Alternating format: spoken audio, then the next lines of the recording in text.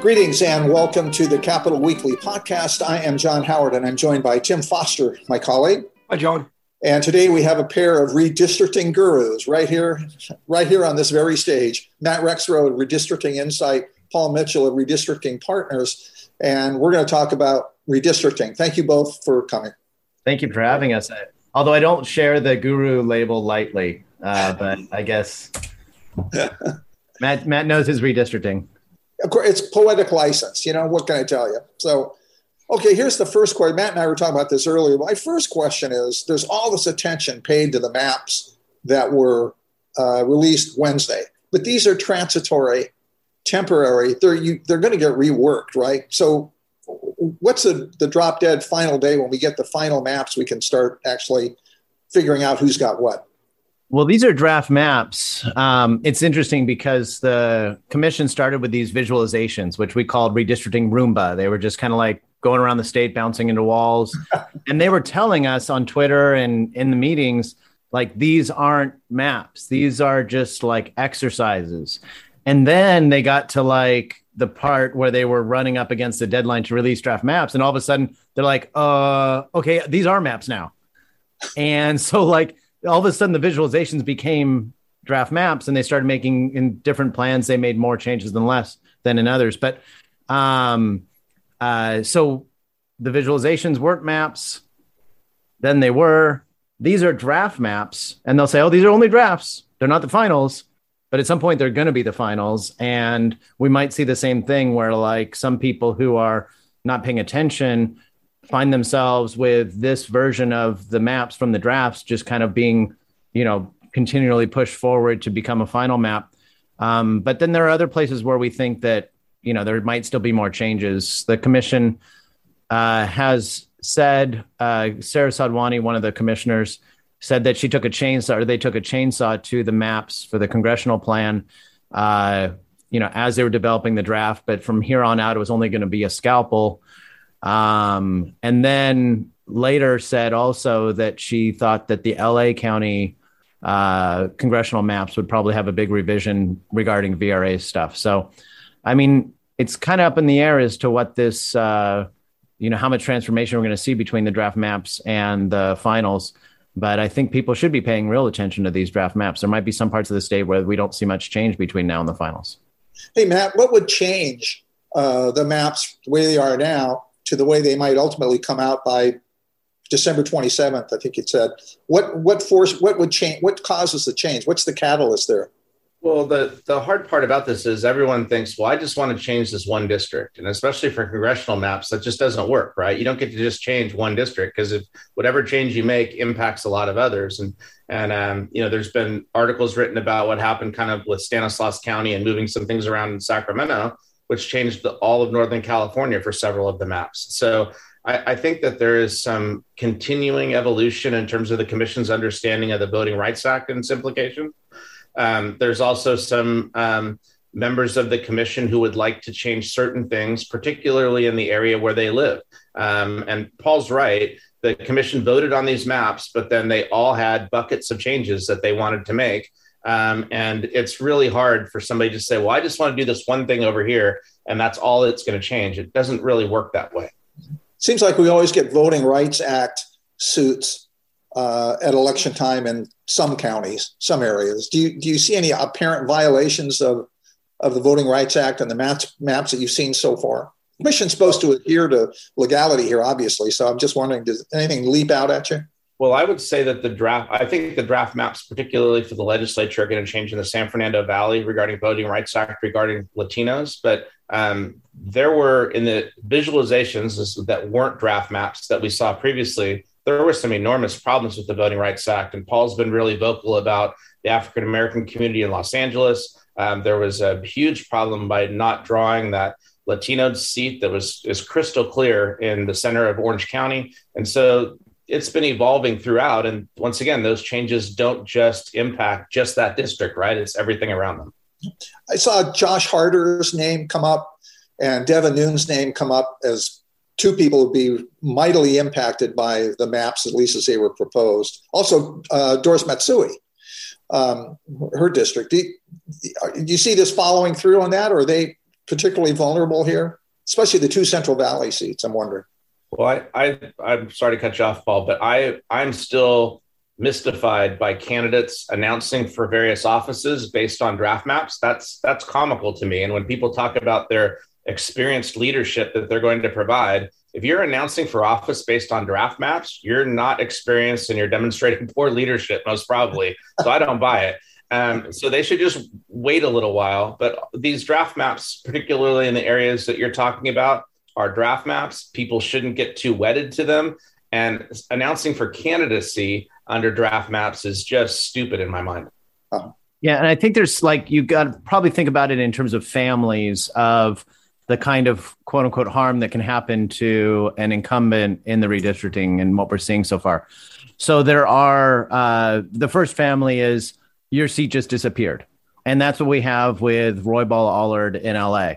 The most Latino district in the country was just eliminated by a public redistricting commission, an independent redistricting commission, who has repeatedly voiced their focus on maintaining the VRA and ensuring that they're not diluting voting rights, particularly for the state's growing Latino, Asian, and African-American populations. So that is a glaring issue that I'm sure the commission's going to have to deal with. And it's not like you can just new congressional district in the middle of LA without affecting everything else, like Matt said. There are some things you can do to her area to create her district back, but it will impact multiple districts having to kind of move out of the way and make room for that seat in the middle. About, I'd guess, 2/3 of a congressional district can be pieced in with part of what they currently have in Long Beach to create that new district, but it's going to take a lot of work. It's going to impact a lot. The second family is members whose districts have gone, quote unquote, away from them, but they're still there. Mike Garcia is on Twitter complaining. He's saying, I'm a Latino and I'm the only Latino Republican elected since 1883. But this new plan, is a gerrymander to kick me out of office. I'd argue it's a more Latino district. So there you go, Mike Garcia, enjoy it. But it means that seat is less electable for him. And the same thing with the Harder district, that Harder's district, the commission, I don't know what Matt's perspective of this is, but the commission was really focused on doing the San Joaquin moving around stuff. And in the process of that, this Harder district got created, which was just like a bunch of leftovers. A little Central Valley, a little Tahoe, a little Death Valley, kind of just not nonsensical kind of. But, whether it's Garcia, Harder, I don't think Valadeo or Nunez is really, I think his district is probably still winnable for him, or he'll bounce or jump to somewhere else. The third kind is people just not liking their lines. They're like, why would you put that neighborhood with that neighborhood? That's just crazy. And these lines are crazy. And that stuff, either it's going to get worked out because the commission's going to come into an area with more of a fine tooth comb and figure out, in San Diego, they weren't using the San Diego neighborhood layers. And when they were drawing those lines, they weren't really cutting it up to make a final map. They were cutting it up to make big macro structural changes. And once they got those structural changes down and all the districts are balanced, they just moved on. They'll come back and do those kind of massagings later. But those three kind of being harmed as an incumbent they're all very different. And when people say oh, these lines are horrible, it's important to listen to what they're talking about. Are they talking about a seat that was disappeared? Are they talking about a seat that just is maybe a better seat from a general redistricting perspective, but just a bad seat for them? Or are they talking about my coffee shop's on the wrong side of the street, or why would you put my favorite Mexican restaurant into another district? Well, and I would add that I think that just since this past Wednesday, suddenly the districts have been linked to individual elected officials, right? So before it was just kind of hey, let's talk about, Modesto or Stockton or wherever, right? But now that's the fill in the blank elected officials district that they have to run for. And now it's personal to them. And it's kind of changed the debate a little bit since Wednesday. What about districts that we that are sort of an afterthought. We don't think of, but I'm thinking of the Board of Equalization, which are included in the redrawing. And one of the districts I saw went from, I think it was Klamath Falls, Oregon, to Calexico. I mean, it went up and it went the entire inland part of the state. It was just amazing. If we learned anything from 2011 experience, it was that you don't pay attention to the Board of Equalization lines until Matt's done drawing them. So if people don't get that reference, check an old Capital Weekly article we wrote around the last redistricting. The most interesting part last day was that Board of Equalization where Matt walked in there with an attorney, said, you're going to have problems with Section 5 of the Federal Voting Rights Act because you've diluted the number of Asians in Monterey County. And next thing you know, they're live line drawing the entire Board of Equalization plan because Matt scared them. Well, so actually, Matt basically drew the lines on these four huge, at least one huge district. I was thinking about that because I knew Paul was going to bring this up today. And actually, I think it was because I just happened to be in the room there at McGeorge and their attorney had given them that advice. I didn't do it. I'm like, okay, well, if that's the rules, let's play. And so that I went to Monterey County and said, well, it's retrogression. You can't do that. And they changed everything. They did. It was hilarious. And it's a great redistricting tale. So if I ever do like a redistricting stories coffee book, that's going to be one of them. I'm sure that they think it's hilarious too, Paul. The Board of Equalization members? Yes. Well, one of the Board of Equalization members wrote into Capital Weekly to dispute that, say, oh, that wasn't how it happened, blah, blah, blah, blah, blah. Yeah. On the Board of Equalization, even this commission did it at the very last minute. I mean, if you talk about all the different areas that we've talked about, the Board of Equalization lines was a couple hour exercise at most. Well, what's cool was I didn't realize this until they actually started drawing. I was like, oh, 52 congressional districts, that's now divisible by 4. They could, they could actually use the congressional districts and just nest those. How much attention does this get now? I mean, given the fact that since that happened, the clout of the B of E has gone way down. So how much attention really does the commission give to the 4 Board of Equalization districts? Nobody cares. No, they didn't even know what the job was. They were like, what is the Board of Equalization? Well, I'm not sure anymore that there's a job that really needs to exist. So basically, we're trying to fit people now represented in 53 congressional districts into 52 congressional districts. Yeah. And what you've seen so far, I mean, from these transitory maps is that Lucille Roybal Allard may be critically in danger here of either having her seat collapse changed or having to run somewhere else. Is that fair to say? Yeah, but it's not about her. It's about the lack of a district there. I mean, the VRA doesn't really care necessarily about any one individual's right to a seat. What the VRA cares about is that, you could draw X number of majority minority districts in Los Angeles before, and groups have come before you and presented maps to you that show they can also create X number of districts in that area. And then you come in and your plan is X minus 1. And like, the fact that you're not meeting what is likely the obligation of the commission to ensure that the minority populations in there have access to the same amount of representative and electoral power. And this commission is probably laser focused on those things, not only from that's what they believe is their policy standpoint, but also from the standpoint of they don't want to wake up the morning after the commission finalizes their lines and the front page article in the LA Times is, commission eliminates minority seat. And I've always said that. I've said that since 2011. I said that this cycle that nobody wants to wake up with that front page LA Times headline. They've actually had it twice already. They already had an article saying commission may eliminate black seat. Now they have an article that says commission eliminates most Latino district in the country. So I feel as though unless they start getting used to that idea and it, settles in, they want to wear that, jacket for the next 10 years. If they don't, they're going to have to turn around, I think, and try to figure out a way to fix this. Well, and the commission knew this. Justin Levitt came to them really early in the process in their first form. Deal with the Voting Rights Act early and first and understand its implications. This commission has had way more time than the previous commission from 10 years ago. This should be going much more smoothly than it is. But these Voting Rights Act, some of these issues are important. And I think that what would be interesting to me when this whole thing is over is how many seats do they actually designate as Voting Rights Act seats? And then how many just have the attributes of what would be a Voting Rights Act seat? And I think this commission's inclined to declare a lot more of the areas Voting Rights Act seats, where like even the Lou Correa seat wasn't a Voting Rights Act seat 10 years ago.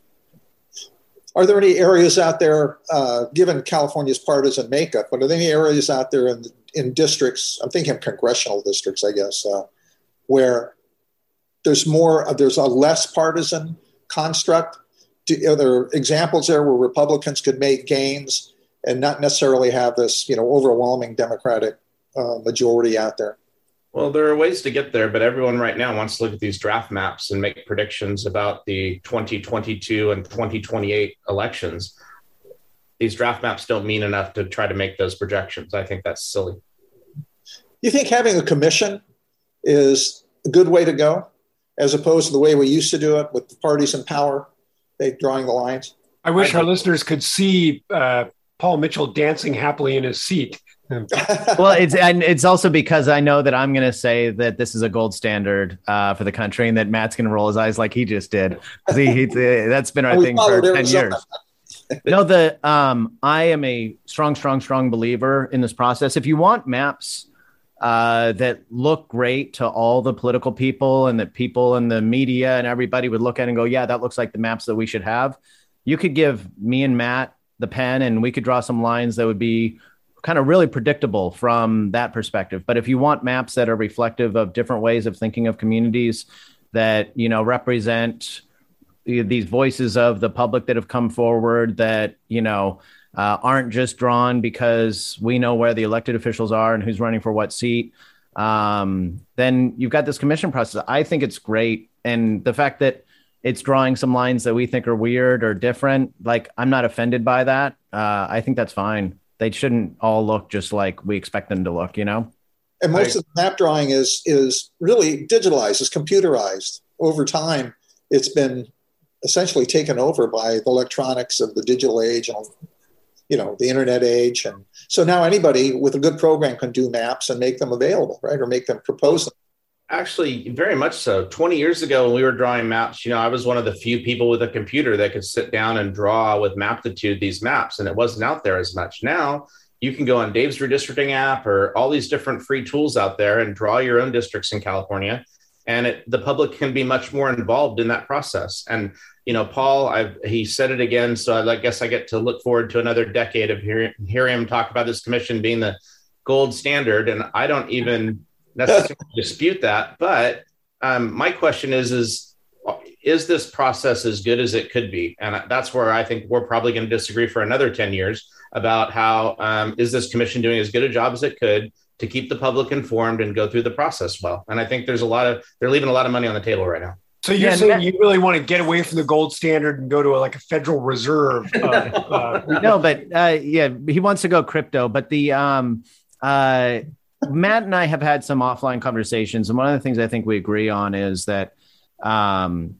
these commissioners weren't really ever taught to draw lines. I mean, they were taught to listen to the community, and they've been really great at, having an open, transparent process. But when it came to actually drawing lines, few of them had done this mental exercise. And it's kind of like, it would be kind of like taking 6 months worth of feedback on what people think about the New York Times crossword puzzle and these different games and these different things and that spelling bee thing, but never actually having them do it. And then saying, okay, you've heard 6 months of people talking about this. Now here's the New York Times section. Go start doing them. And they don't have that experience. It would have been really cool potentially for the commission to, pick a city in the state or a county or a different state and say, okay, we're going to talk about drawing lines. We're going to actually do some line drawing exercises and get them adept at that idea of, how you make trade-offs, how you make swaps, how you do rotations, like the actual mechanics of line drawing a little bit, because it's a little uneven playing field. It seems like of the 14 commissioners, some of them understand. Like Commissioner Yee did this thing the other day where he's like, okay, I want to put this here, so I want to make sure you put backfill there, and I want to move this over here. And he did a rotation. I don't think he called it that. That's what we would call it. But he did a rotation, and it was pretty smooth. But then other commissioners are just like, well, I want this city in that district. and they don't know how to like make it all fit. And so there is like a little bit of some commissioners I think are better at it than others. But I think he and I agree that would be one place this commission could be better, is train them how to draw lines a little bit.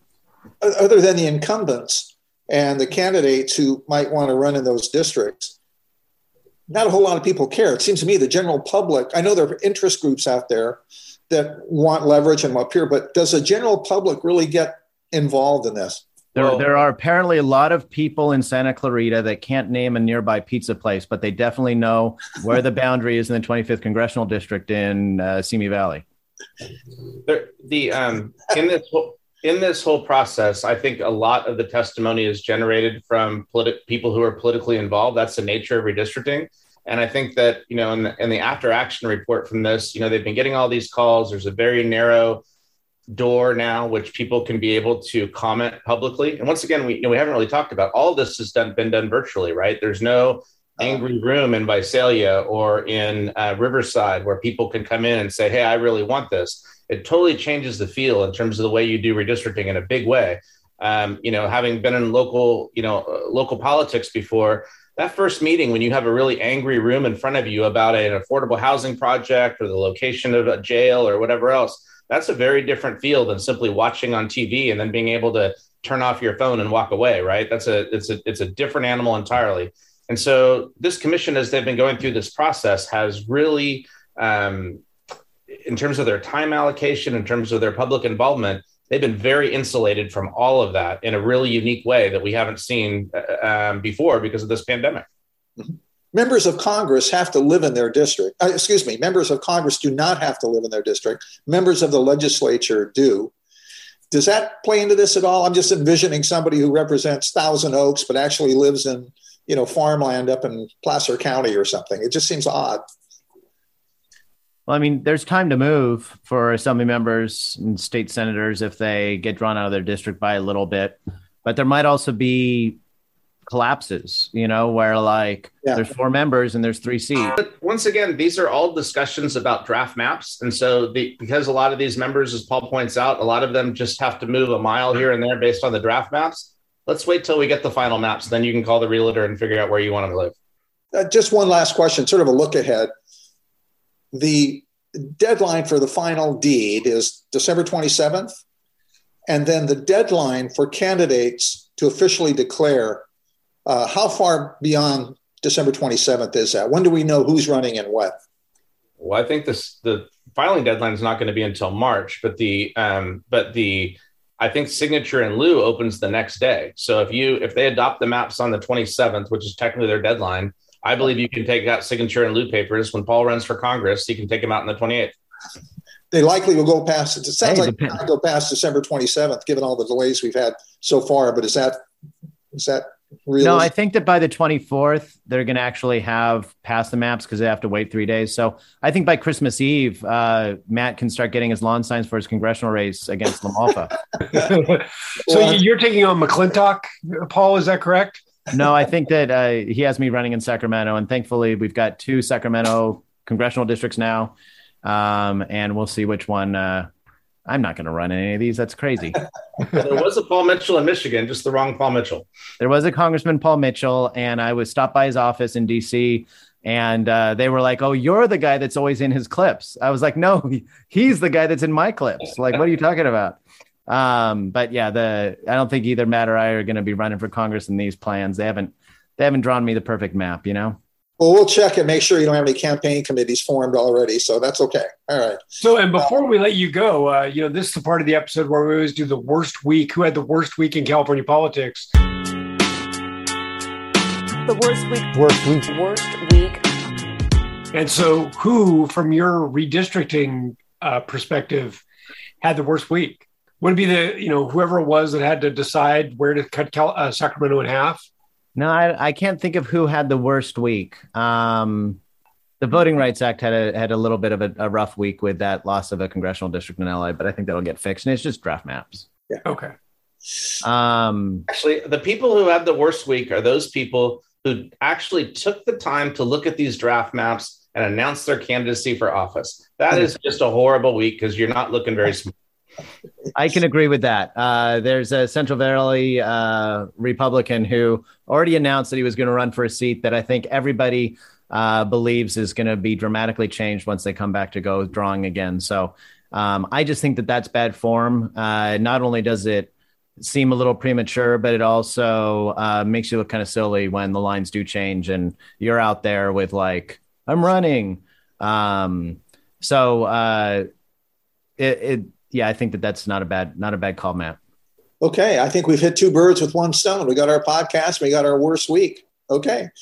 Paul Mitchell, Matt Rexroad, thank you so much. And we'll get back to this on Christmas Eve, I guess, the 24th, maybe we can do this on Christmas Eve. We'll also, we can do a Thanksgiving podcast because the commission's going to be, these maps have to sit for 14 days. Around Thanksgiving, that cracks open, and then the Monday after Thanksgiving is when they're going to start actually making changes to maps. We can go all the holidays. Great. Thanks again. Thank you so much. Thanks, guys. Tim Foster, thank you very much. This is John Howard saying we will talk to you next time around. The Capital Weekly podcast is produced by Tim Foster for Open California.